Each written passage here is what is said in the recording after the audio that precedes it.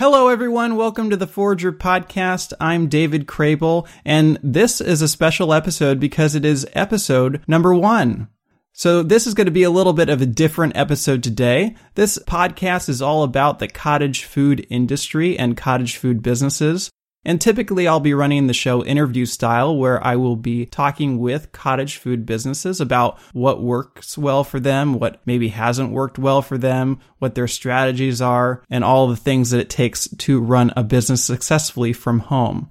Now, if you're not familiar with the term cottage food industry or cottage food business, that's okay. I'll talk about that in a little bit. But basically, we're talking about home food businesses, and that's what this podcast is dedicated to. But as I said, it's a little bit different today. It's just me for this one, and I thought it would be good to do a little introduction of the show and what the cottage food industry is, how did we get here, what does cottage food mean, and then I will be talking a little bit about what Forager is. That's a website I started back with a friend in 2011, 9 years ago, and I'll talk a little bit about why I am starting a podcast right now and what Forager is all about.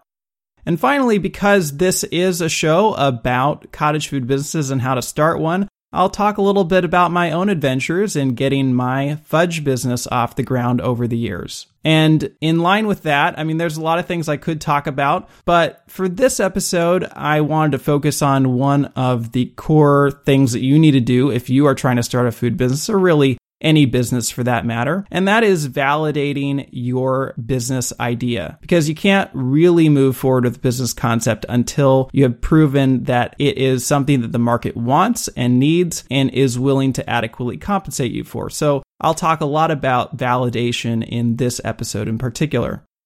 Okay, and with that, let's get started and talk about the cottage food industry. What does that mean? What is cottage food?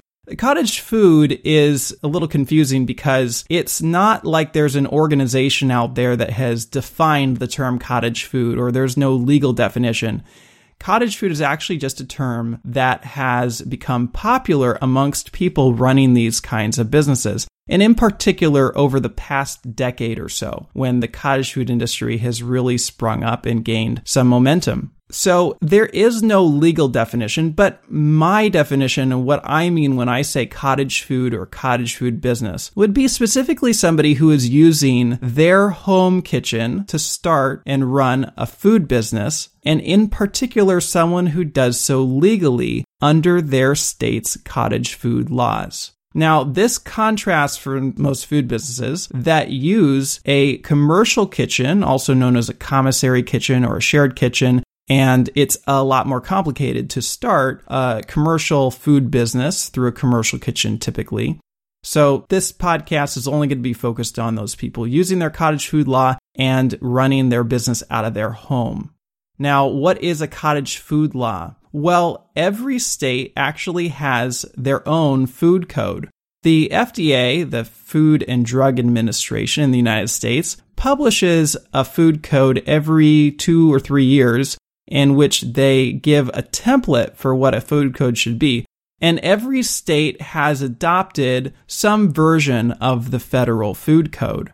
Now, the problem with the federal food code is that there is a line in there which specifically makes it illegal to sell homemade food. And I haven't been able to go back far enough to figure out exactly when every state enacted a version of the food code which had this line in it. But I'm pretty confident that at least by the early 90s, every state had adopted some version which made it illegal to sell homemade food. And certainly by the 2000s, early 2000s, that was the case. And there were only a handful of states at the time that had some version of what we now call a cottage food law, which would have exempted certain people from that law prohibiting homemade food sales. So this started to change right about when the Great Recession happened, 2007, 2008, 2009. We started to see the introduction of a number of cottage food laws in the states. And there's a couple reasons for this. One, the local food movement was growing like crazy at the time, and it's still growing today, quite frankly. But people were much more interested in buying local organic foods, farmers markets. That trend was on the way up. And then at the same time, we had the Great Recession and the economy was tanking. So you had a lot of people who were out of jobs and had their home kitchens and knew how to make food and knew how to sell food. So people started to realize that if they could just sell their own homemade food legally, that would be a way of keeping money in local communities.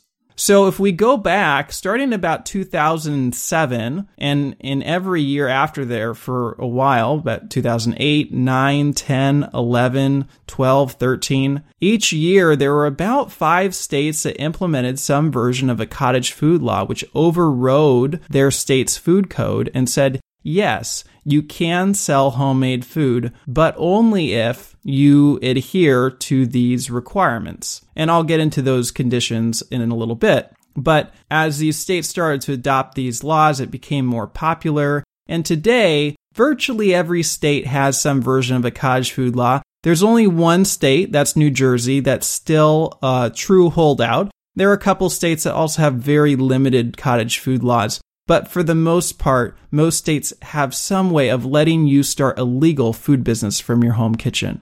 So what is a cottage food law? My website, Forager, goes into great detail about each state's cottage food law and what you can do and can't do as a home food business. So you can head over to Forager.com, that's FORRAGER.com, and click on your state and learn all about your state's cottage food law. But I'm going to talk a little bit about what states generally allow or disallow in their cottage food law.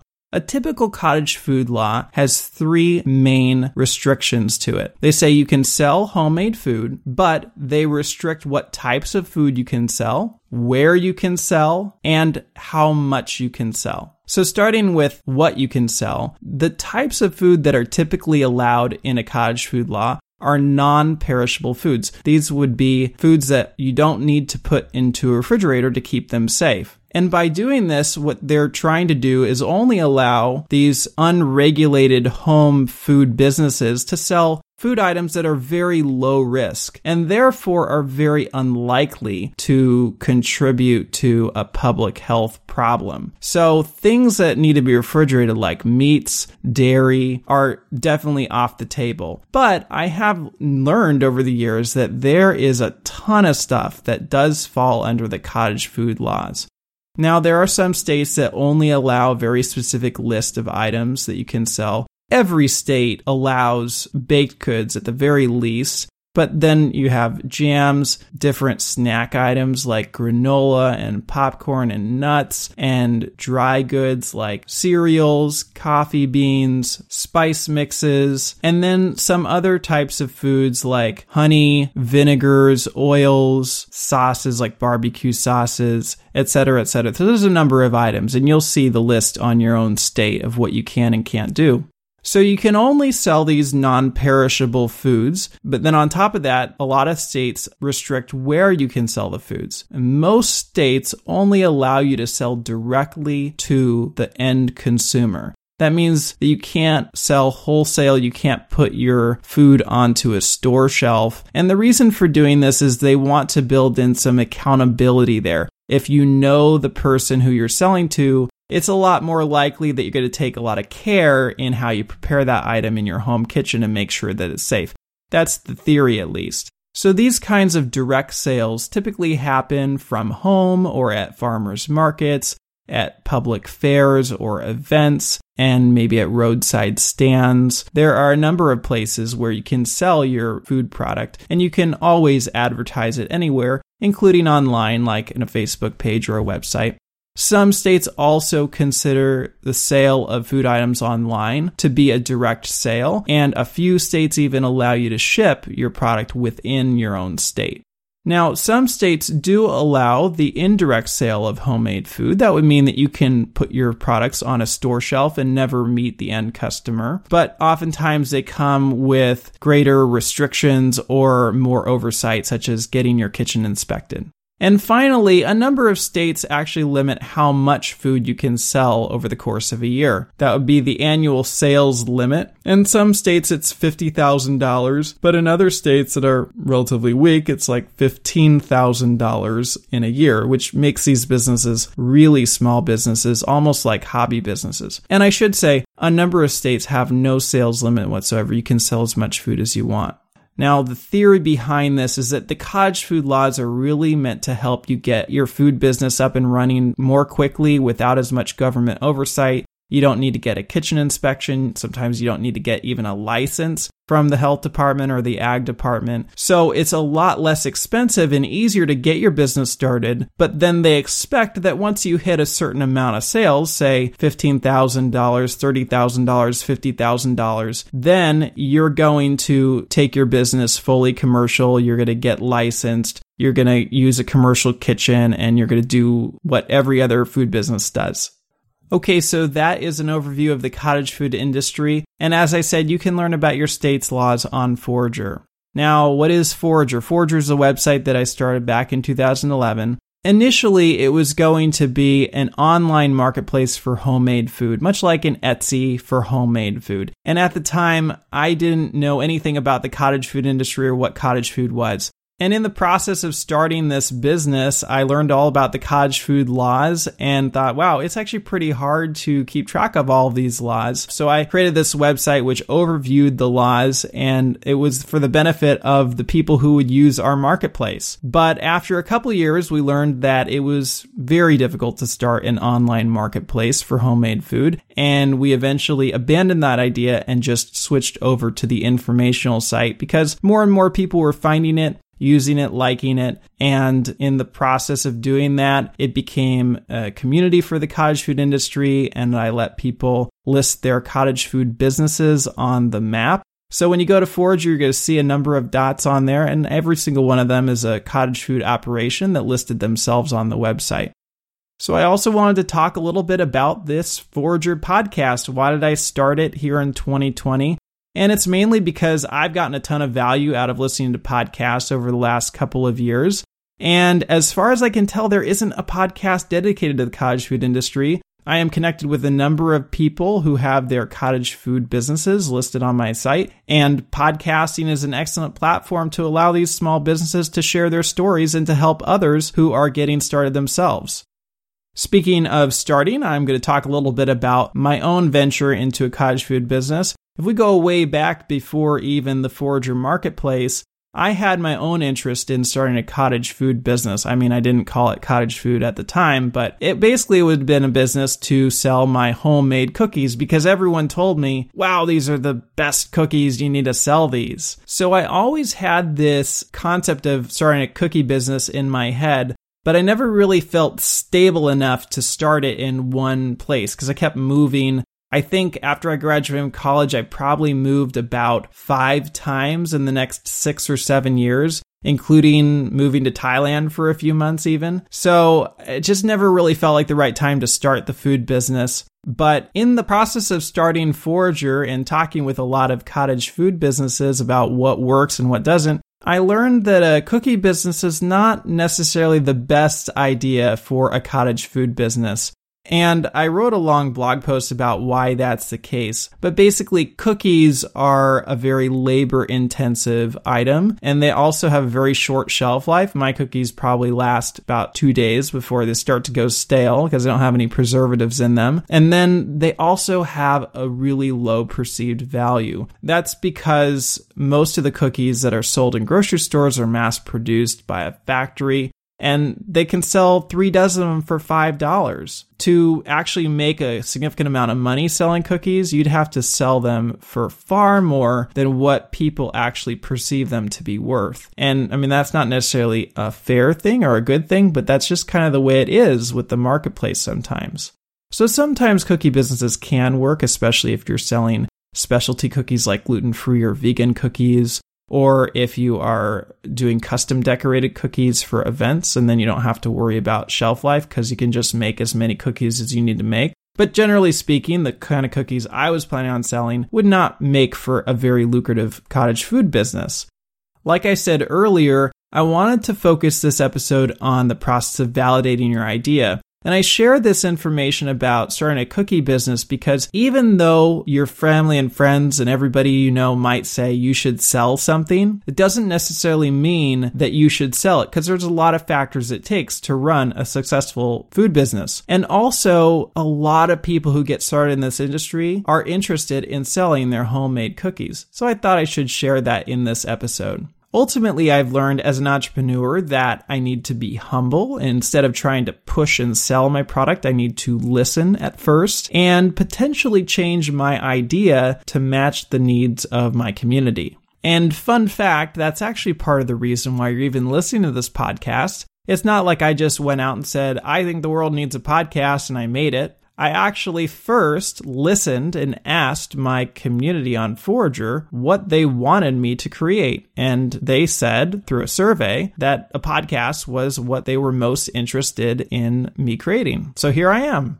Okay, so moving on, you need to listen and change your idea potentially. And for me, that wasn't that hard because I am equally known for my chocolate fudge. People rave about that. They've told me I should sell that too. And fortunately, fudge actually has a very high perceived value relative to the amount of effort that it takes to make it. So I really started to focus on that business in 2016 in Boston, Massachusetts. And the problem with that was that Massachusetts doesn't make it that easy to start a residential kitchen, which is their term for a cottage food business. However, if you do start a residential kitchen, then it doesn't have as many limitations as a lot of cottage food laws have. So I could tell that it was going to take quite a bit of time and effort and money to get my fudge business into the farmer's market in my local small town. And I knew that I needed to validate my idea first before putting a ton of resources into it to make sure that it's something that my community actually wanted.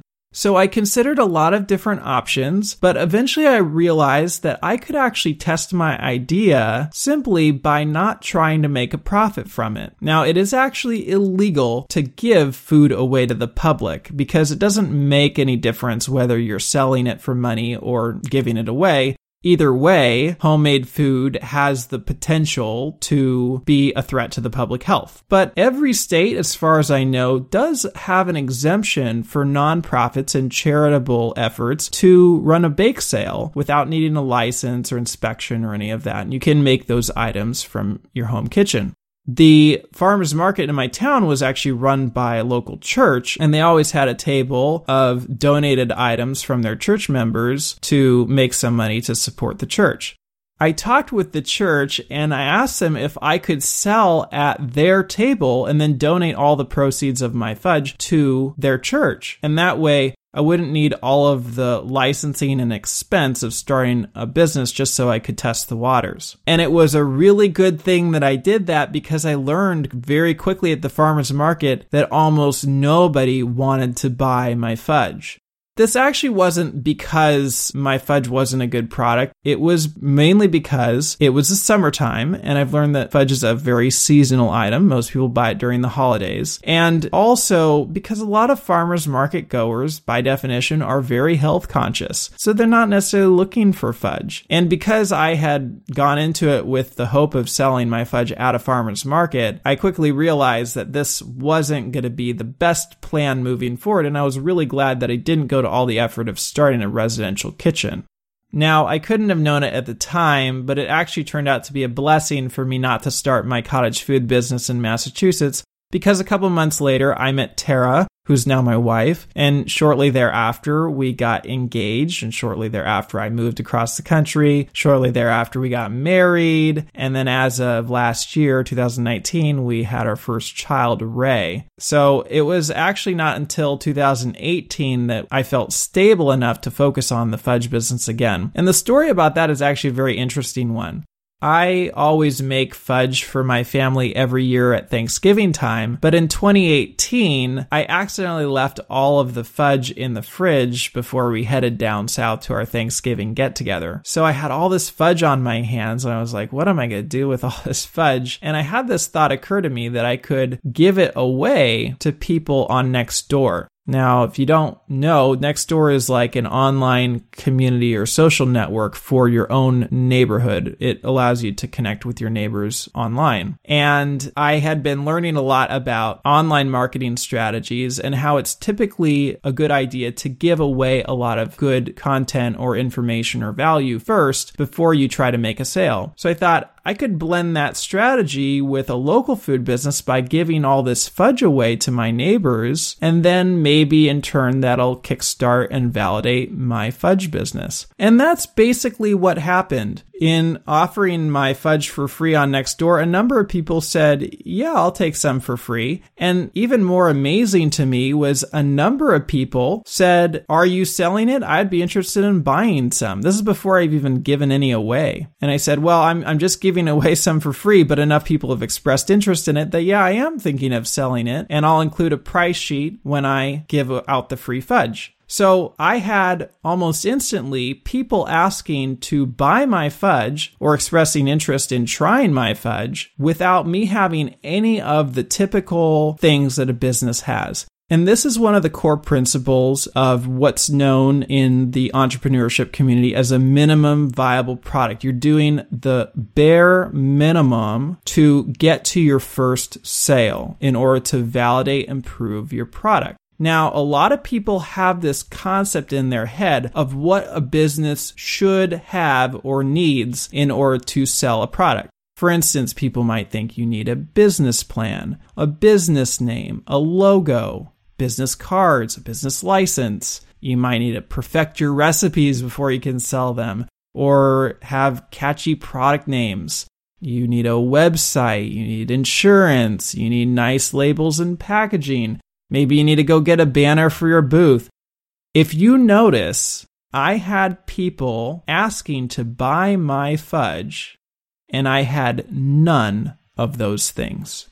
I didn't have a business name. I had no logo. I had no website to sell it on. I literally was just getting out and offering it to people and seeing if they were interested. And people said they were. This was the most low-key start to a business imaginable. I had actually gotten enough interest that I had to make more fudge just to give away, but I was fine with that. And I typed up on Microsoft Word the price sheet of what I would sell it for. And I also incorporated some online marketing strategies involving setting a deadline for when people can order by, which for me was really easy because it was Christmas time and I knew I wanted to finish all of my orders by a week before Christmas. So I told people you can order by this date, and after that, I'm not selling it anymore. So it gave people a really clear time frame as to when they could buy the fudge. And guess what? A number of people bought, and I sold about $500 of fudge within the span of a couple weeks, which wasn't huge, obviously, but it was better than nothing, and it was enough for me to really prove the concept of this fudge business. Now, those of you who are sticklers for the law will be saying, wait, David, isn't that all illegal? Didn't you illegally sell $500 of fudge? And the answer is that technically, yes, I did. But here's the way I look at that. There are a number of risks that people take when they start a business. And people often think about the risk of starting illegally and then potentially being sued, which, having been in this industry for quite some time and seen a lot of the cottage food businesses, I know how rare that kind of risk is. The much greater risk is the risk of losing your time and money and energy in putting a lot of effort into starting a business that doesn't go anywhere. So I knew that if I could make $500 or so over the holidays, then I would definitely use that money to become fully legal and start the cottage food business and get the permits, all of which, when you add it all up, cost about $500, believe it or not. I had that integrity in myself to know that I was testing the waters, but if it panned out, I would definitely be going fully legal very shortly thereafter. And in the following January of 2019, I did. And then this past Christmas, just a few months ago, I really started to get into farmers markets and sell at some events. And I made about $2,000 overall in the Christmas season. So again, we're not talking about huge numbers, but definitely a solid growth of where I was a year before. And it all started from that process of very simply validating my idea by giving my fudge away for free to my neighbors. So there are a lot of ways of validating a product idea. I just shared the one that I used. But the biggest thing for me is validating with paying customers. I don't know of a way to accurately test the waters of a product without having people pull out their wallets and pay for an item. It's not enough just to have people try it, especially for your family and friends, and say that you should sell it. You really need to have people who say, I'm willing to fork over my hard-earned cash in order to get your product. The faster you can get to that point, the quicker you can validate your product, the better. And along those lines, before I wrap up this episode, I should mention that I do have a free guide to give you. It's called The Top 10 Mistakes to Avoid When Starting a Cottage Food Business. And can you guess what the number one mistake is? It's exactly what I focused this episode on, all about validating your idea, and the mistake would be trying to validate with non-paying customers like your family and friends. But anyway, if you'd like to check out the other top 9 mistakes that cottage food businesses typically make, just head over to the show notes for this episode on my website. You can access those by going to forager.com/podcast/1. And there you should see a link for the top 10 mistakes guide. Just click on that and enter your email, and I'll send it to you right away. Okay, that wraps up the first episode of this Forager podcast. Again, we talked about the cottage food industry, what cottage food is, and what cottage food laws are. And you can go to forager.com, FORRAGER.com, and click on your state and learn what your cottage food law is and how you can start a home food business. I also talked about my own cottage food business on this episode and how to validate your idea. But starting next episode, I'm going to be talking to some amazing entrepreneurs about how they have run their food businesses from their home kitchens and what tips and tricks and strategies have worked, or maybe what hasn't worked so well. So I am looking forward to learning from them and helping you start a cottage food business and make some real dough. And remember to head over to the show notes for this episode on Forager to grab the free guide, The Top 10 Mistakes to Avoid When Starting a Cottage Food Business. So with that, thanks for listening, and I'll see you in the next episode.